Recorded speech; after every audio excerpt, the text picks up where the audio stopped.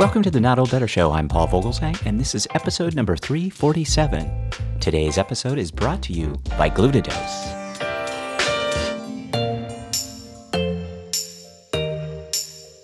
As part of our Business Build-Out CEO interview series, our guest today on the Not Old Better Show is Andre Filip.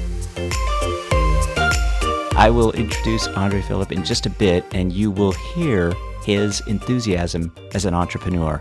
This show is an important one for the Not Old Better Show audience who, in many cases, are thinking about second acts or new careers, starting a business and becoming an entrepreneur.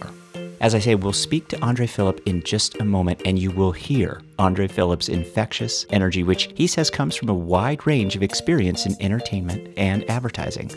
Andre Filip has developed campaigns for an impressive array of clients, including HBO, Paramount Pictures, Universal, Disney, EA Games, NASCAR, Showtime, 20th Century Fox, ABC, Fox Sports, Bravo, and Easter Seals, which we will be talking about as a nonprofit quite a bit today with Andre Filip. Andre is a rare hybrid of a business-savvy executive and creative thinker who cultivates an environment that thrives on swift thinking, a high level of execution across his many businesses, but he's also somebody who gives back to the community. Andre Filip is the CEO of ELA Advertising in Los Angeles. Please join me in welcoming, via internet phone, CEO and founder of ELA Advertising, Andre Filip. Andre Filip, welcome to the program. Thank you for having me, Paul. It's great to talk to you. I've had a chance to do some research on you and your organization, get to know you a little bit. And I have to tell you that one of the things that just stands out is this startup story of yours. And it's fascinating. You wrote movie posters, you wrote movie trailers. That then exposed you to the world of marketing, which is now your career. So what was it that led you to start an ad agency? Yeah, you know what? I think, the core of that is the entrepreneurial spirit that I think at the time I didn't even know I had. But looking back, I guess that's what it would be.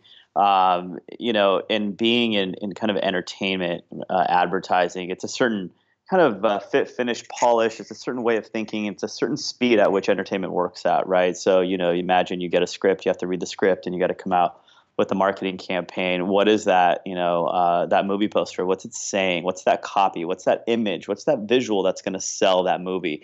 And we work at lightning speed with a high level of execution in entertainment. And then, of course, understanding how to tell a story within 30 seconds or 1 minute or 2 minutes, which looking back now, that was like my breeding ground and my training ground for, short form content, which is movie trailers, right? Being able to tell really great stories. And so, for me personally, I saw an opportunity in the world of general market to expand beyond advertising in entertainment and go into general market and take what I learned in entertainment and then apply that to the world of general market. So that was kind of like my vision and my pathway. I like the reference to this entrepreneurial journey, and I think my audience will relate to that too. You started young, and so do you ever think, well, maybe if I'd started a little later, I would have learned some lessons that I could have applied? What did you learn that drove you to start young, and what is the key to starting an entrepreneurial journey? That's a very good question. So age, you got to understand the spirit of age, and you can apply that no matter whether you're in your 30s or 40s or 50s or 60s or 70s.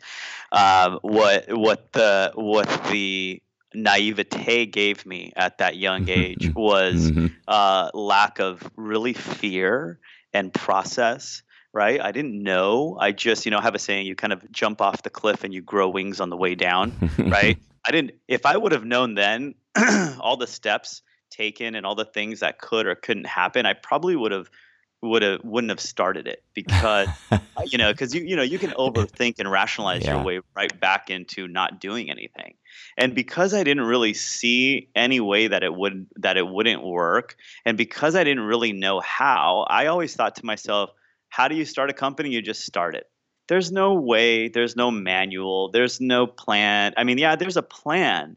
But really, if you've never done it before, you don't really know what you're doing, and that's okay. And so at any age, you have to be okay with that.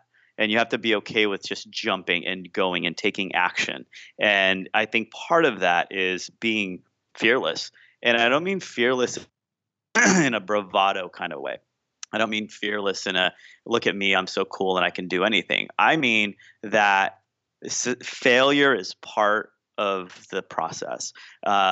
Doing the things that you may feel uncomfortable doing is part of the process. But when you're young at heart, it doesn't matter. You're so passionate about what you want to do. You don't really see the obstacles. You just see it as like, well, of course I'm going to stumble across the way and I'm going to scrape my elbows and my knees a little bit. That's part of the fun. I like that too. Well, age is a factor, and certainly for my audience, it's a big factor. And I think all ages need to continue to learn, especially though my age. But you seem like somebody who is still doing that. You're still learning, you're still growing. And I wonder if that's an intentional part of your plan and your business model. And do you always expect to continue to learn? And then tell us, what's your favorite method of learning? Oh, wow. Yeah, I love this topic because I'm a student of the world, and I really mean that. And it's like my favorite, I'll start with the end. My favorite method of learning is asking questions. I am so curious. I ask everybody questions. I ask, when I see a new form of technology come out, I ask questions. When Uber was, becoming a thing, I would talk to the Uber drivers and say, tell me more about, so how did this happen? Like, you got a phone call, like you saw a website, like how did you even know? And what came first, the driver or the customer? Like, I'm so fascinated by this stuff. So I'm not asking them how much money they're making and is it better than taxi cab driving? Because that's irrelevant. Like I'm so curious.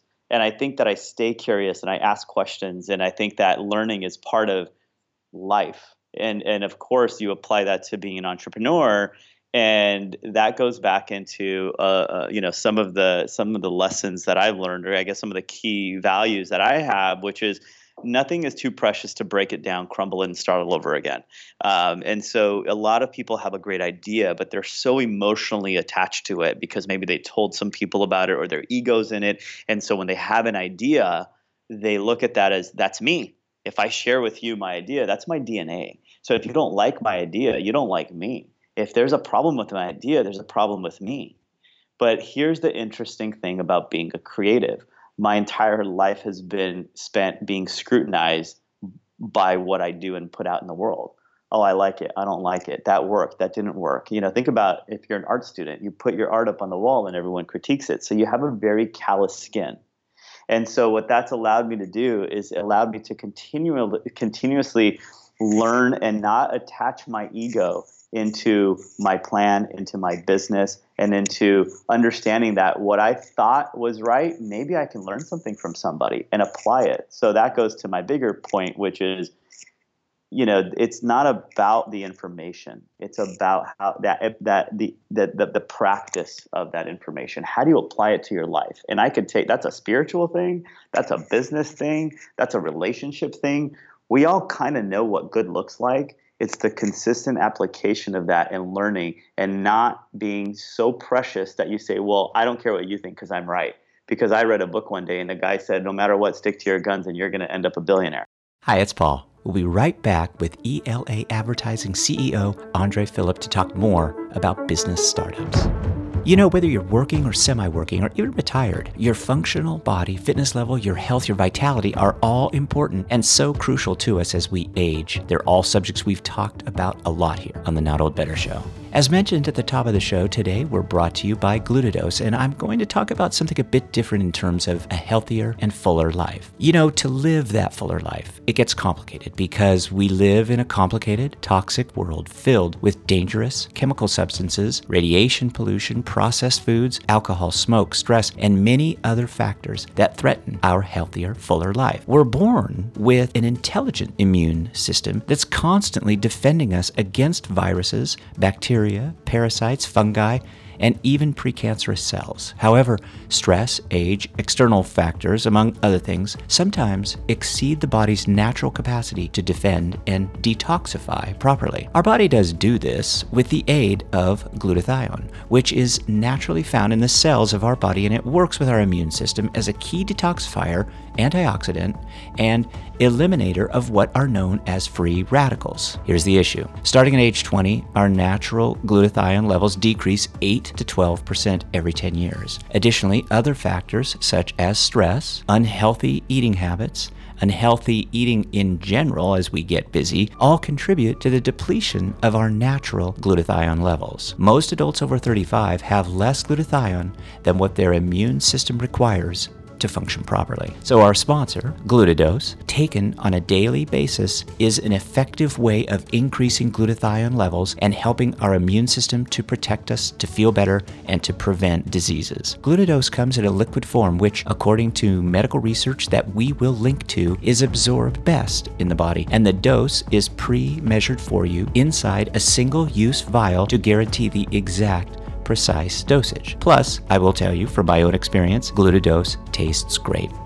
Glutadose also includes vitamin C and zinc that helps glutathione work better and boost our immune system even more. Other potential results after 30 days of consecutive Glutadose use are you should start to feel more energetic. If you exercise frequently, like I do, you will notice an improvement in both your physical performance and recovery. Muscle pain from working out will ease quicker than usual. You will sleep better. All of these characteristics make Glutadose a one-of-a-kind product worldwide. Glutadose is produced in the USA with the highest pharmaceutical standards and the best quality ingredients. These are my statements and have not been evaluated by the FDA. The Glutadose product is not intended to diagnose, treat, cure, or prevent any disease. Hey, we're going to provide links in the show notes to glutadose.com/better, but you can go directly to glutadose.com/better and check it all out. You'll be happy you did and you'll feel great. Now back to our guest, business builder and CEO of ELA Advertising, Andre Filip. We're with Andre Filip. Andre Filip is the CEO and founder of ELA Advertising, based in California. And Andre Filip sharing some great information with us. One of the things that I found in my research of you, Andre, is that you're very proud of the fact that you give back, particularly to nonprofit organizations. In addition to giving back, you serve and you offer marketing advice. And you have this great statement about your nonprofit work: celebrate, don't separate. It just jumped out at me. So here's a twist of a question for you. How might that apply broadly to my audience, to those of us who are in the 60-plus age group? Yeah, I think that giving back, there's many ways to give. One is transactional, right? I give money and then I feel good about myself, and maybe I get like a plaque on a wall somewhere. Another way to give is to be of service. And that could be in many different ways. That can be with your time. That can be with a skill set. And another bigger way to give is to give at be a part of one organization to affect thousands, if not millions, of lives. I've managed to find a way to do all of those things where I can not only just give financially, but because you can find a lot of people that's very emotionless, right? A check is a check, and that helps. And depending on the size of the organization, that may help more or less.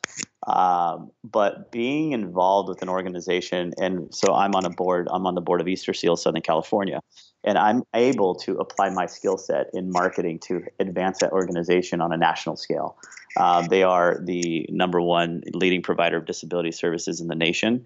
And so being on a board like that allows the decisions that we make, the innovation that we bring forward, and the ideas that we have doesn't affect one person. It affects millions of lives. So I believe that, being able to give back with the most impact is critical to me. I could have done a lot of things, but I wanted to be part of a board, not because I need the accolades. I really don't.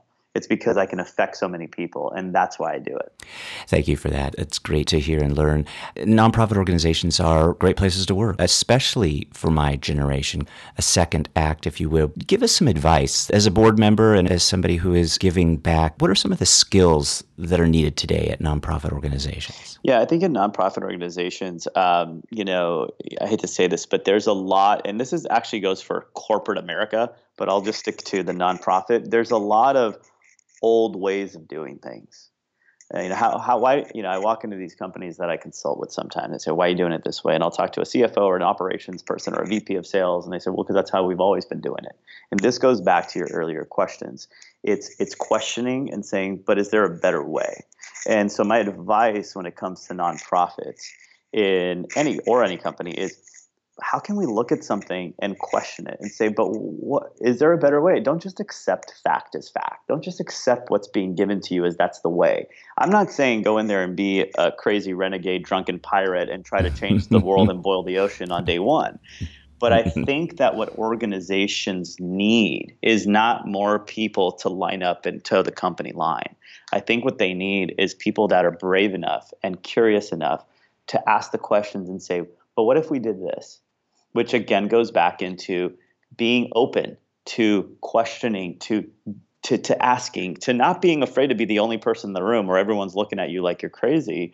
But there's an experience and a fun in that and a playfulness in that. So my advice to listeners who want to maybe as a second chapter in their life be a part of a nonprofit organization is try to see how you as the individual snowflake that you are, with the many years of experience that you have, in a very individual experience, how can you bring that very individual experience to the organization to make it better?